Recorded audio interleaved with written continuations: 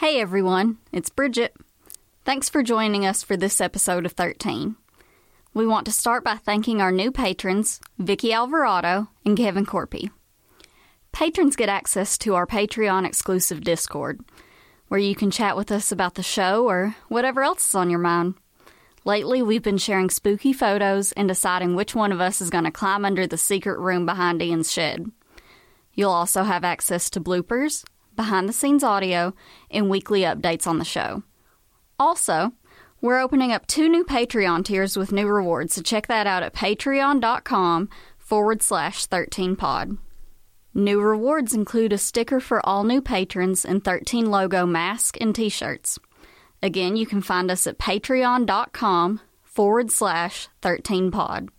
Stay tuned after the show for more info on merch and new contact info for submitting stories and anything else you want to get in touch with us about. Now, on with the show.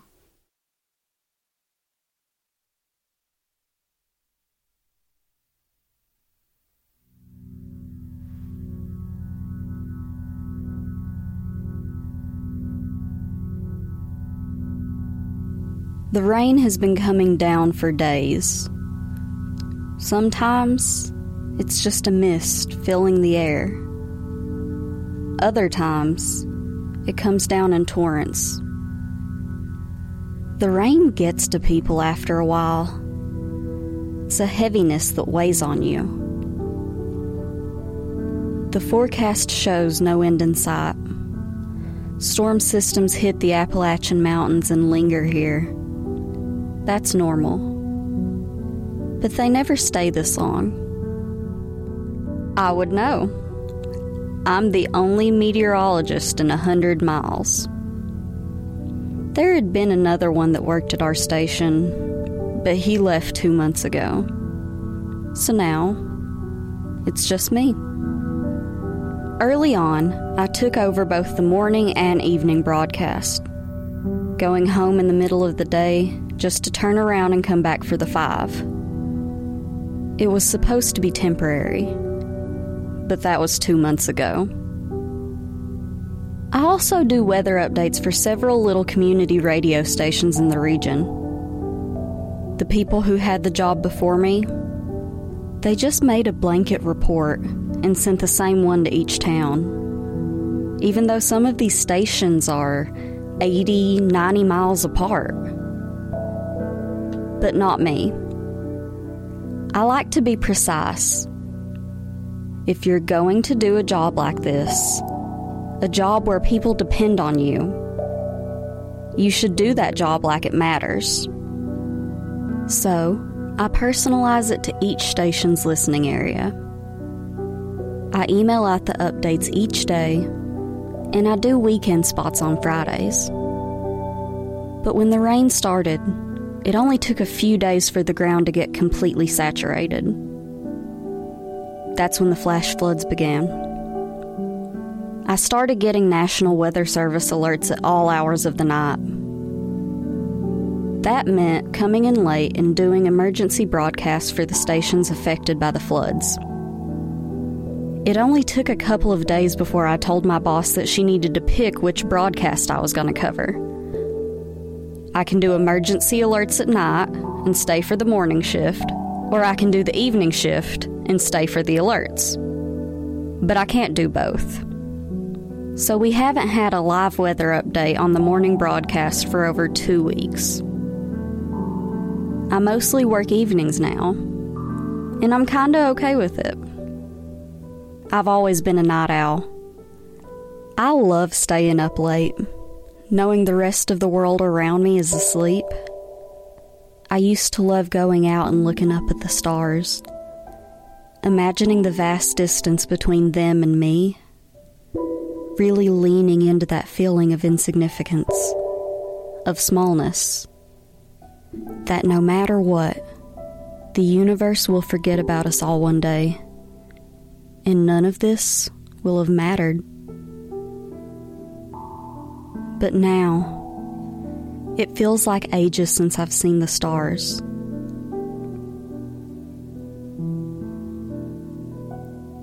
I woke up a little after 1 a.m. to my phone blaring an emergency alert. This happens every night now. To get to my station, you have to drive up a long, winding road that snakes up the side of one of the mountains.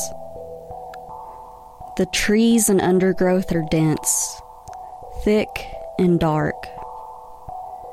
When you drive it at night, your headlights only serve to amplify the darkness just outside their range.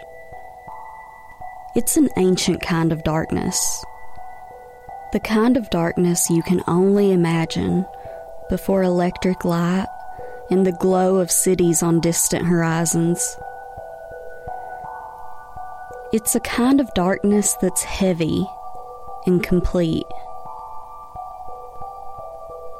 As you crest the top of the hill, there's one more wide turn, and the forest opens up around you. Dead ahead is the little one-story station building. This is an old strip mine site. It was abandoned years ago and then bought by the network.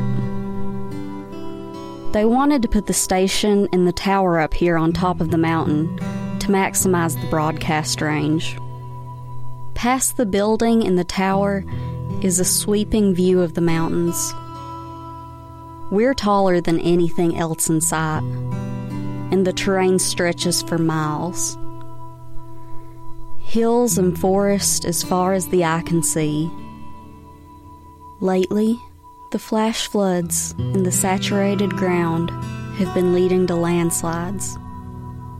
Tons of heavy mud and rock cascading down the hillsides and destroying anything in their way. Each new alert that comes in demands a new warning, and it's my job to let the people know they're in danger. So that's why I'm here at 2 a.m, making that last turn around the side of the mountain and coming up on the station. The lot is empty. I park as close as I can to the door and make a dash up the walkway to the safety of the building overhang. I have an all-access key card that disables the locks, and then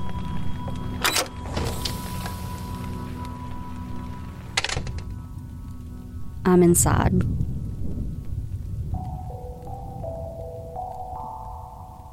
The building is dark and silent, but it comes to life with the flip of a switch and the hum from the lights. The entrance, where a receptionist used to sit, back when we had a receptionist. But cutbacks have replaced her with a sign that reads, "Someone will be with you shortly." I go around the desk and through an open set of double doors into the newsroom. Big and mostly empty. There was a time when this place was bustling with activity. It was packed with reporters and producers and copywriters. It was loud with the sounds of phones and keyboards and conversation. But that's not how media works anymore. I walk through the big empty room to a hallway lined with closed doors. Offices, 2 different entrances to the soundstage, and a waiting room for the guests. And past all of that, the sound booths, no larger than a closet, stocked with audio equipment. This is where I do my work at night. I send out the flash flood warning update, and while I'm here, I go ahead and update the morning reports for the other stations too. An hour and a half later, I'm finished up and sending the audio files out by email. I power down the audio equipment and turn off the lights, and I make my way back out to the newsroom. Then, I see it. The wall full of faces. Missing persons alerts. There were 9 of them. 7 women and 2 men, all of them having gone missing in the last 3 years. The police didn't put it together until the 4th one. After all, they were all from different counties, different jurisdictions. The women were all a certain type. White women, 20s and 30s, dark hair, and a little shorter than average. They looked like me. The police are operating under the assumption that they're all connected, even the men, but they haven't figured out how yet. I try not to look at them as I pass by, but I do. I can't help myself.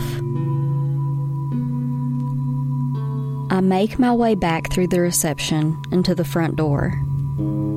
Hopefully, I'll get to sleep for a few hours without another landslide or flash flood. I cut off the lights and make my way back out into the night.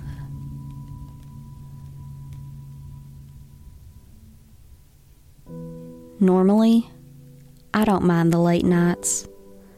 Things come up. Emergencies happen. Stopping whatever I'm doing and running to the station at the drop of the hat, it's just part of the job. I actually like the chaos to a certain degree. I like feeling needed, being the person you can count on in a crisis. I slept through most of the afternoon and woke up just in time to put myself together and get on air for the broadcast. These close calls were becoming more frequent. I don't really have a lot going on. I'm not good at making friends, and I'm not good at meeting people. I don't mind being a little bit of a loner, but you know how it goes. Even if you don't really want to do something, as soon as you're not able to do it, you feel like you miss it. And I'm starting to feel resentful that if I wanted to meet someone right now, I couldn't. But this isn't permanent. The rain can't last forever. It just can't. And sooner or later, I'll get my life back. Even the part of me that loves the action, that needs to feel needed. She's getting tired. We finished the evening broadcast. As we wrapped up in the sound studio and exited back into the newsroom, there was an energy to the place that I don't see here very often. Something was happening. A heaviness settled into my chest. All the monitors that are mounted around the newsroom, they all showed the same image. A woman in her late 20s or early 30s. The photo was undoubtedly pulled from social media. She looked like she was out somewhere with friends, and everything but her face was cropped out. She was smiling. Dark hair, big dark eyes. Another one was missing. The closed captioning said she was from 2 counties over. Her name was Evie Sloan. Authorities weren't saying whether or not her disappearance was connected to the others. But she lived alone. She went missing from home. She was last seen leaving work. And it was right on schedule. Every 4 months, give or take a couple of weeks, a new one went missing. And she looked almost identical to me, closer than any of the others. I noticed that several people in the newsroom were looking at me. No doubt because I looked so much like the missing woman. I don't like being the center of attention. All those eyes on me. So I went back down the winding hallway and found an open audio booth. Before I got to work scripting my forecast updates, I did a quick search for Evie Sloan on social media and Google. All of her accounts were restricted. Smart girl. I make myself stop and get to work. I can be a little obsessive. I close the tabs where I'd been researching Evie, and I get to work.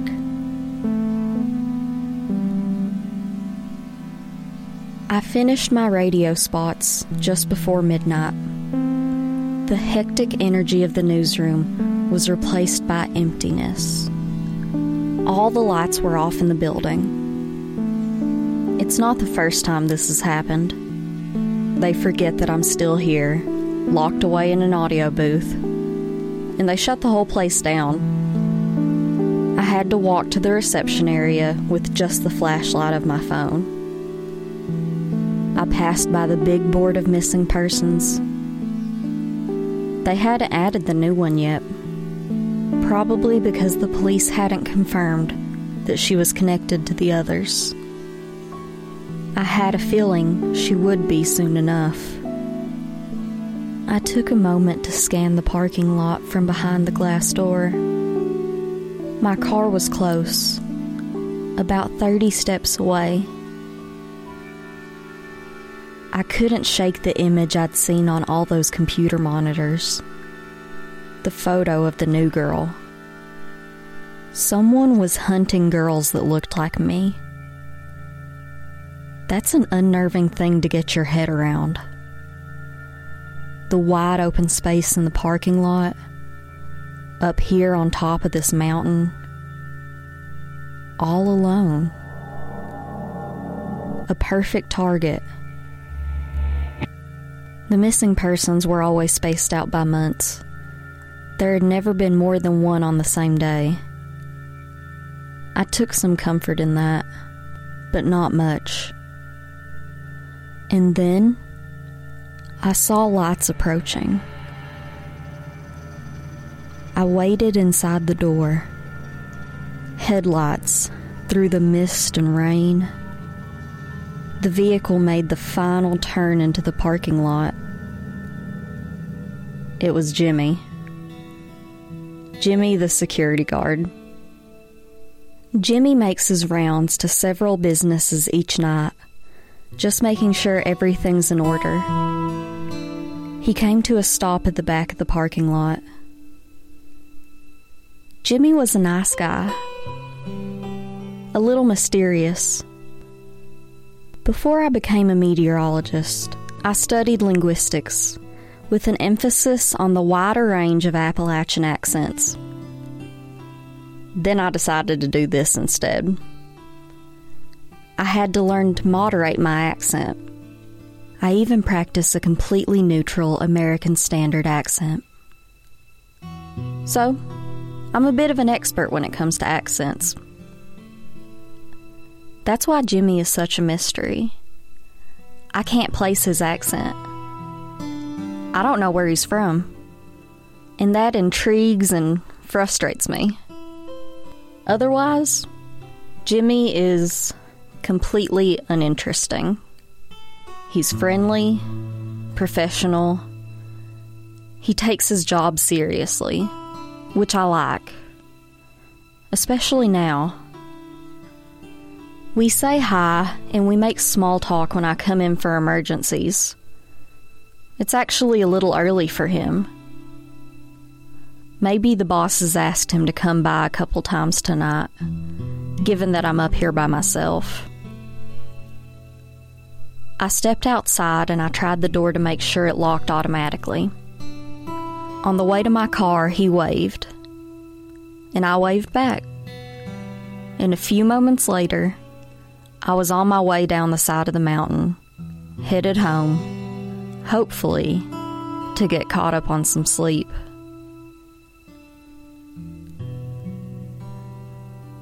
I woke up late in the morning. My phone didn't go off with alerts last night, and I got a full night's sleep. That familiar dusty gray light around the edges of my blackout curtains, an overcast sky outside, As I scroll through my phone, all I see are different articles about the missing girl. The newspapers and stations in bigger cities picked up the story. Lexington, Louisville, Knoxville. There's a serial killer in the mountains of eastern Kentucky. I had breakfast, or lunch. I can't keep track anymore. I had a few hours before work, and I downloaded this dating app, but I couldn't use my real photo. I'm the only meteorologist in the region. Everyone would recognize me. And I don't know. I'm not my real self when I'm on TV. Putting my real self out there, my interests, my fascinations, my quirks, all next to my photo, that just feels so exposed. And I could lie, but then what's the point? That night at the station went smooth and easy. The same drizzle rain I'd seen all afternoon was hanging over the whole region. The kind that obscures your vision at a certain distance. It wasn't the kind of rain that causes flooding and landslides. It felt like a weight off my shoulders. The forecast called for the rain to pick back up for the foreseeable future. But having this one day, it felt like my head was above water again. It felt like taking a deep breath. I barely took any time to do the radio spots. It was the same everywhere for once. The only difference was the town name and the station call letters. For the first time in forever, I wasn't the last person out of the station. On the way out, I noticed that they'd put the new girl's photo up on the bulletin board. The police hadn't announced that they were connected, but everyone knew.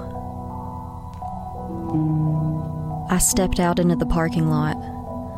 The security light over the entrance was caught up in fog, and the security truck was idling in the parking lot.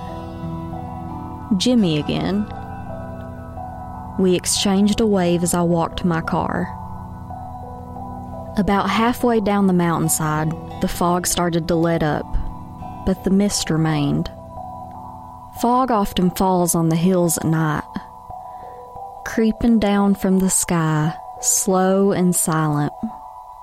In a couple more hours, it'll reach the town where it'll settle for the night, filling the spaces between buildings, giving these ancient forests a haunted feeling.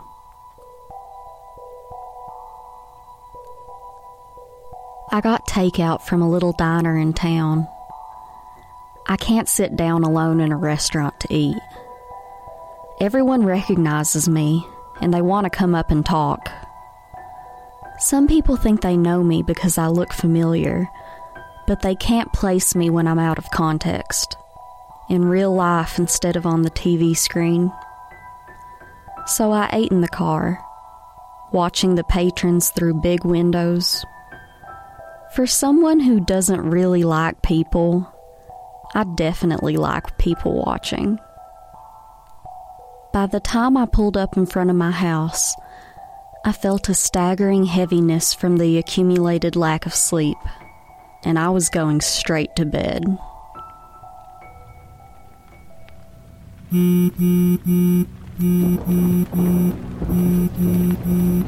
I woke up to the sound of alerts. Flood warnings. I could hear it coming down outside. It wasn't supposed to be raining like this tonight. There were no storm systems nearby. Where the hell did this even come from?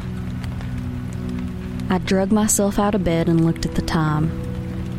1:05 a.m. I need a new job. Or a new city. Somewhere with more than one meteorologist. I started the familiar drive to the station. The downpour was tapering off on the long drive to the station. Big, heavy drops fell from the dense tree cover. I took it slow.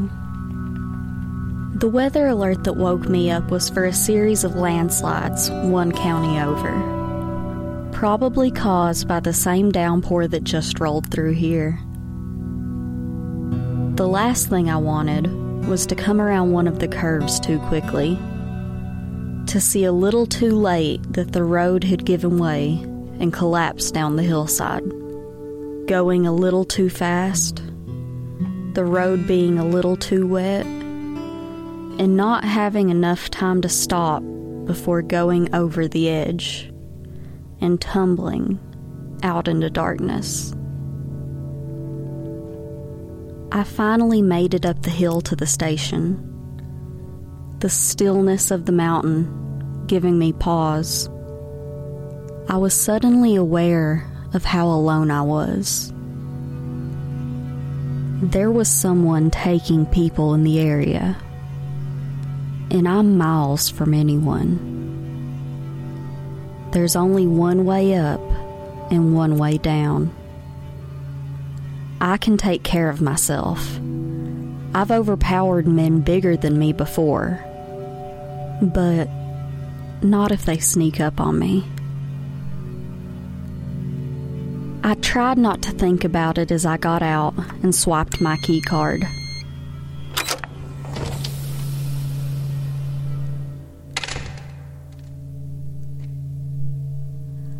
I flipped on the lights in reception and passed through the newsroom. It was empty. The light faded, and by the time I was passing the soundstage, the only light around was from the exit sign at the end of the hall. I found my favorite audio booth, unpacked my laptop, and got to work. There were new alerts since I'd left home. Flood warnings in a dozen counties, including mine. More landslides reported all over the broadcast area. The ground was finally giving way everywhere. It couldn't hold itself up any longer. They say these mountains, the Appalachians, are the oldest mountains in the world. Worn down over eons, landslide by landslide, just like this. My tired mind tries to imagine the taller, younger mountains, standing high and proud, their peaks stretching up to the sky. We all wear down, and we all get old. Maybe it's a mercy that some people don't have to get old and watch themselves fade into something they don't recognize. Maybe not. It's too late to be thinking like this. I started building my scripts for the first update. I listened through and then re-recorded most of them. God, I sound tired. I emailed the audio files to my contact at each station, and I packed up my things and shut down the booth. I took that windy hallway back to the newsroom, full of empty cubicles, monitors hanging from the ceiling, all of them dark for the night. Out in the parking lot, I saw the security truck. Jimmy was back, and that made me feel better. Jimmy wasn't the smartest guy, and probably not the toughest guy, but I'm pretty sure he wouldn't let anything happen to me. I turned off the reception lights and checked to be sure the door was locked behind me. The eerie darkness inside of the station compelled me to walk fast, away from the big glass doors, like someone was watching me. I start making my way out of the parking lot and down the mountain, my headlights piercing a hole in the blackness, hugging the side of the mountain. I have a fear that I haven't told you about. I'm afraid that I'll be on this road some night, and I'll look into my rearview mirror, and I'll see someone in my back seat. It's different each time. Maybe a man lying in wait for me. Maybe a ghostly woman, smiling a smile that's too big and too wide. Maybe I'll take one of these turns, and a translucent figure appears by the side of the road. I try to force myself to think of something else, and most nights, it works. But tonight, I let myself entertain the thought for too long, and now it's stuck there. Maybe it's for the best that I kept my eyes straight ahead, instead of glancing towards my back seat or the edge of the road, because only a couple minutes after I left the station, in the middle of the bend, there was a massive section of the road missing. I barely stopped in time, a few feet from the edge. A landslide. The edge of the mountain had given way somewhere downhill, and everything above it slid away, taking this portion of the road with it. I got out and I walked up to the edge. There was a gap in the tree canopy. The hillside collapsing had taken the trees too. Fresh exposed earth in a steep decline until light wouldn't reach any further. I called 911 and the dispatcher said she didn't know how long it would be till a crew could get out here. How the fuck am I gonna get home now?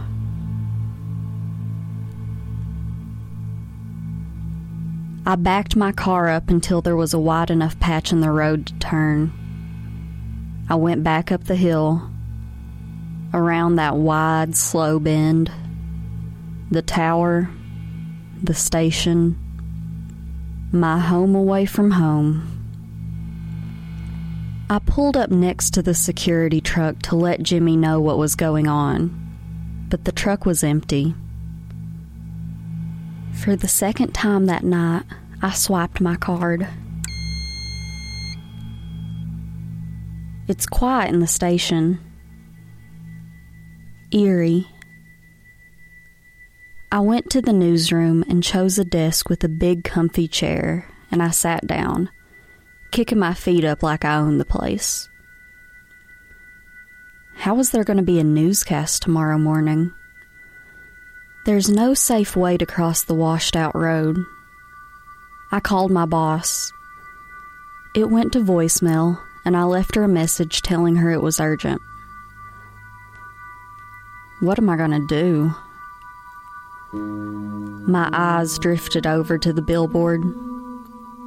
The faces of the missing. The new girl. Those two men, seemingly out of place but somehow connected. I couldn't sleep out here. There's a couch in the waiting room. That's probably my best bet. I made myself stand up again and I gathered my things. My phone's battery was low, but I kept a charger with me. The waiting area was just down the hallway past the sound booths and around the corner. I set myself up on the couch, plugged in my phone, and I went across the hall to the restroom before committing to lying down for the night. I mean, at least if more alerts came in, I wouldn't have far to travel. At the end of the hallway was an emergency exit. I stopped when I saw my reflection in the glass door. I could see it so clearly. I thought of that poster of the missing girl, the new one. She looked so much like me, almost spot on. I watched myself in the door a little longer, thinking about her, thinking about how fragile all of this is, how it can end out of nowhere. I'd stood there for some time, in a daze, watching myself. And then my mind came back to the present. I was so tired that I wasn't thinking straight. Maybe that's why it took so long for me to notice. My reflection. The clothes were wrong. That's not what I was wearing. That wasn't me in the glass. As if on cue, her lips curled up into a smirk, and she turned and walked out of my line of sight. It was her, Evie Sloan. What happened next wasn't a thought. It wasn't something I had planned. It was just an impulse. I was in motion before I knew what was happening. I had to go after her. I rushed out the door and turned the way she'd gone. The concrete ended and gave way to mud and grass, and I didn't see her. I wasn't very familiar with this side of the station. I was running blind. I stopped before I ran off the edge of the mountain. I looked around. Rainwater dripped from trees. Wind rustled leaves and underbrush.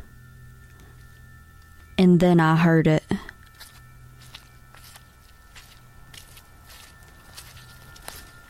Footsteps.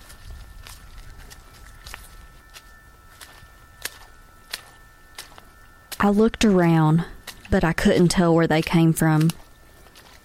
And then I saw a flashlight. It was Jimmy. Hey, are you okay? He gave me a concerned look. I guess I probably deserved it. I thought you'd left. Yeah, sorry. I had to turn back. The road's out. I told him about the landslide, that it was impassable. We were stuck until someone shows up. What are you doing back here? I make a lap around the building before leaving, checking windows and doors. Right. Sorry. I'm just a little, I was inside, and I was looking at my reflection. Are you sure you're okay? I told him I was. He looked skeptical. I asked him if he wanted to wait inside with me. There's no telling how long it was going to take for crews to get out here. I don't know. Are there cameras in there? I'm not supposed to go inside. I don't want to get in trouble. Jesus, Jimmy. I'm sure they'll make an exception. He looked uneasy. I don't know. Either way, I can't stay up here all night. He looked around, like he was trying to solve a puzzle. There's a path back here. It leads down the other side of the hill. It's a little steep, but you can get down it. Maybe we can get down that way. Call for a ride at the bottom? I didn't have a good feeling. A climb down the side of the mountain, in the dark. It sounded like a great way to fall and get myself killed. I told him I didn't think it was a good idea. Why don't you come look at it? If you don't like it, we won't go. I thought about it. Why not at least give it a look? I told him that I needed to grab my things from inside. He followed me around the front of the building, and I swiped my card to get back in. You coming? Sorry. Can't break code. Suit yourself. I'll be right back. I walked fast through the building, back to the waiting room where the phone was charging.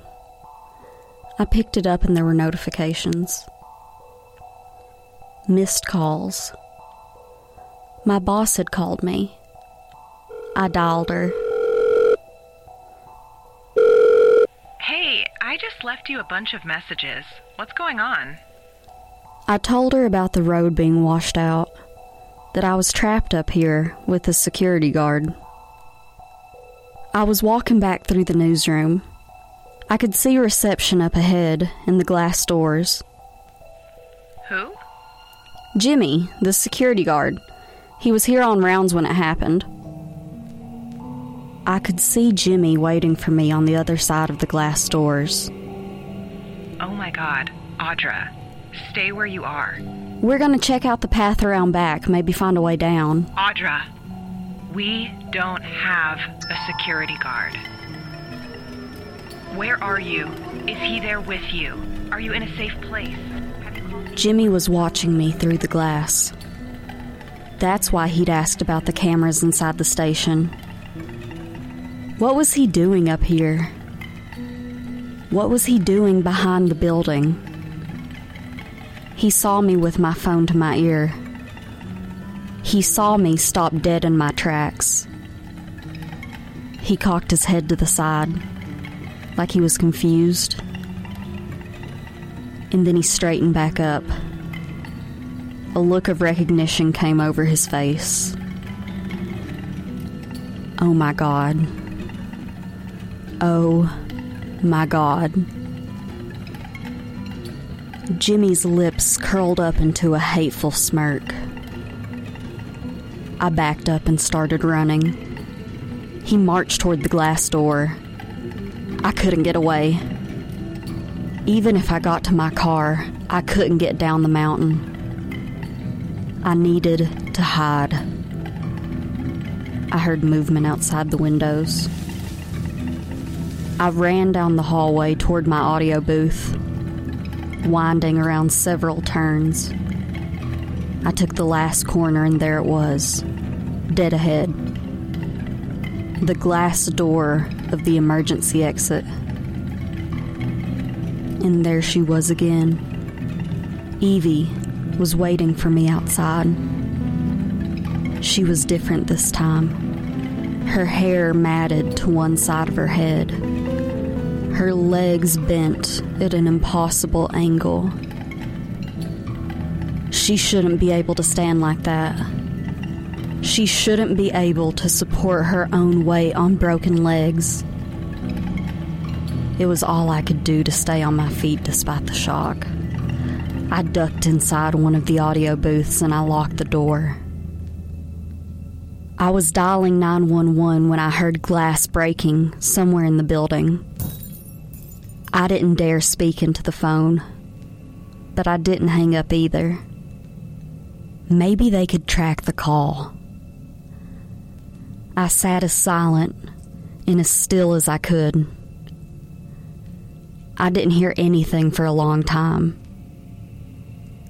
Maybe he broke the window, but didn't actually come in. And then I heard it.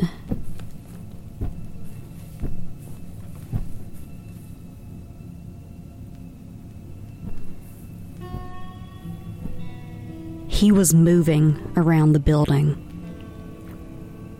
I stayed exactly where I was. Even if 911 couldn't track the call, my boss would be doing everything she could to get someone up here. But who knows if they'd make it in time. I didn't need to be stronger than Jimmy. I didn't need to be faster than Jimmy. I just needed to be really, really quiet. I just needed to wait him out. I heard those footsteps creep closer. He was just down the hall now. I could hear him breathing. I heard him lean his back against the wall and slide down until he sat on the floor. He was quiet for a long time. Did he know I was right here, or did he just happen to choose this spot? I don't know how much time had passed, but I heard him start moving again. He got up and walked down the hall toward the newsroom. After some time, I heard commotion down the hall. Voices calling my name. I came out of my hiding spot and met them in the newsroom. All the lights in the building were on. Somehow, the police and my supervisors got around the patch of road.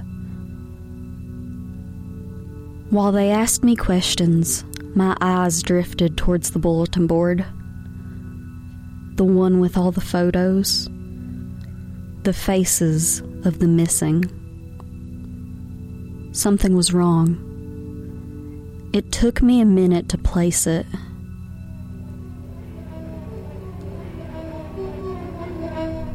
All the eyes were colored in black.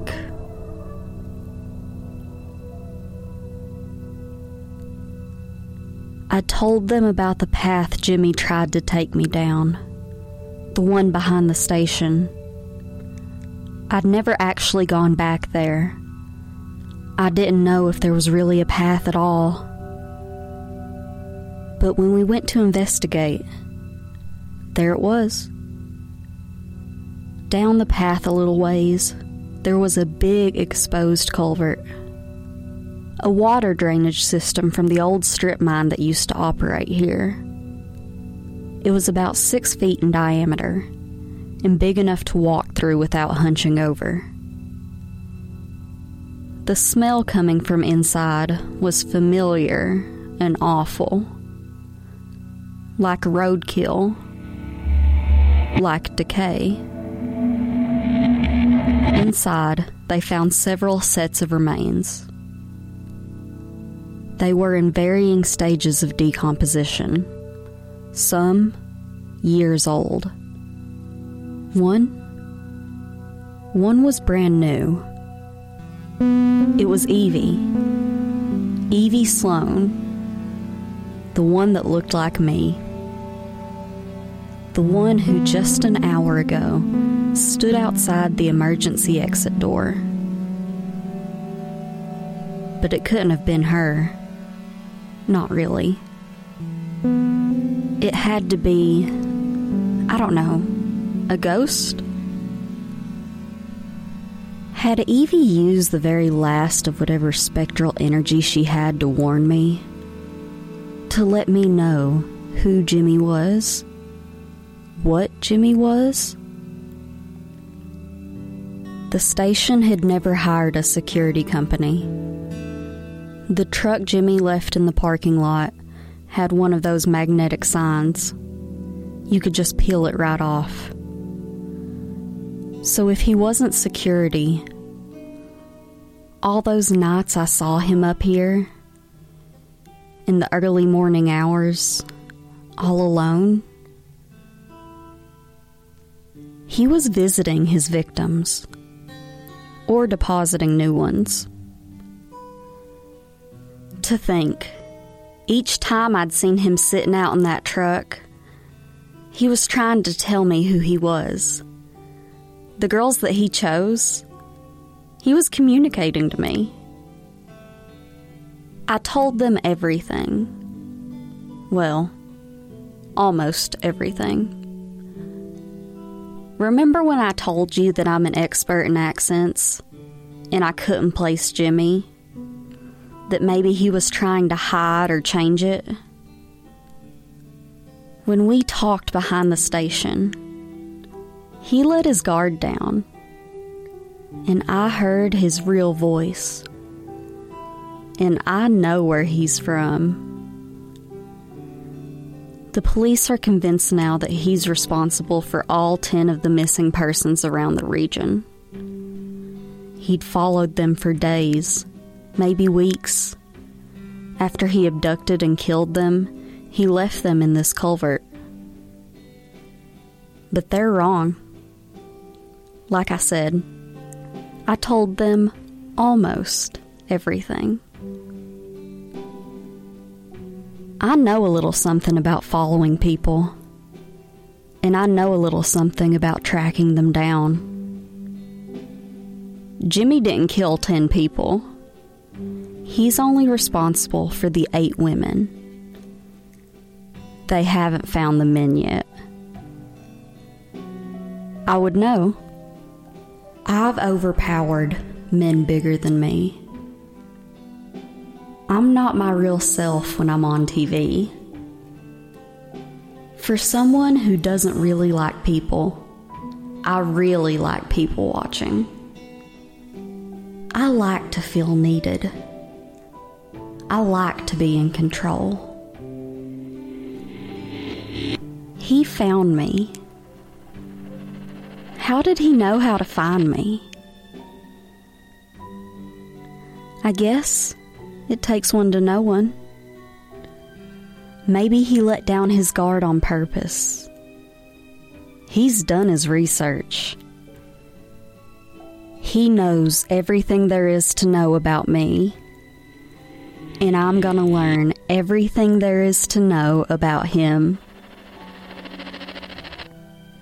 A few feet away, the coroner and deputy coroner were pulling Evie from the pipe. I don't know how to thank her enough.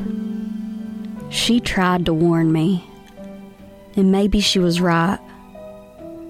He was just a little too amped up.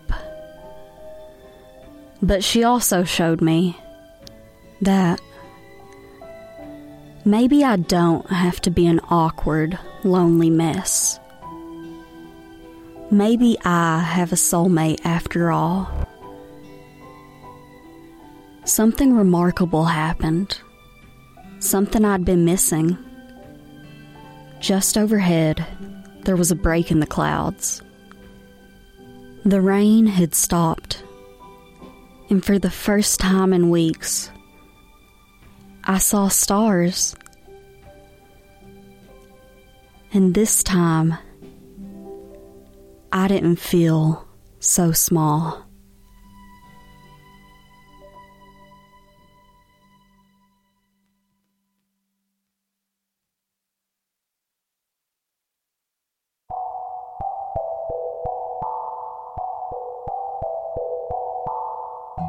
Thanks for joining us for this episode of 13. If you like what you heard, stop what you're doing and leave us a 5-star rating and review wherever you listen to podcasts. This has been A Hard Rain, written by Ian Epperson and narrated by me, Bridget Howard. Jimmy was played by Josiah Othniel Knight. Station management was played by Brooke Jeanette. Editing and sound design by Liz Walker. Music by Caleb Ritchie, with assistance from Isaac Ratliff. Our Patreon partners get access to an exclusive Discord channel to chat with the creators, merch, bloopers, and behind-the-scenes content and weekly updates on the show. Patrons to any of our shows get rewards for all of them, including Olive Hill. We make the credits for each episode a few days in advance of the release, so if you sign up close to the release date, you might hear your name on the following episode. We're on social media, Facebook, Twitter, and Instagram at some version of 13pod or Pod13. Just look for the logo. We'll have links in the show notes. If you'd like to submit a story or contact us about anything else, get in touch at info@13podcast.com. You can find it in the show notes too. Bridget Howard is... maybe I am. Thanks for listening, and we'll see you next month.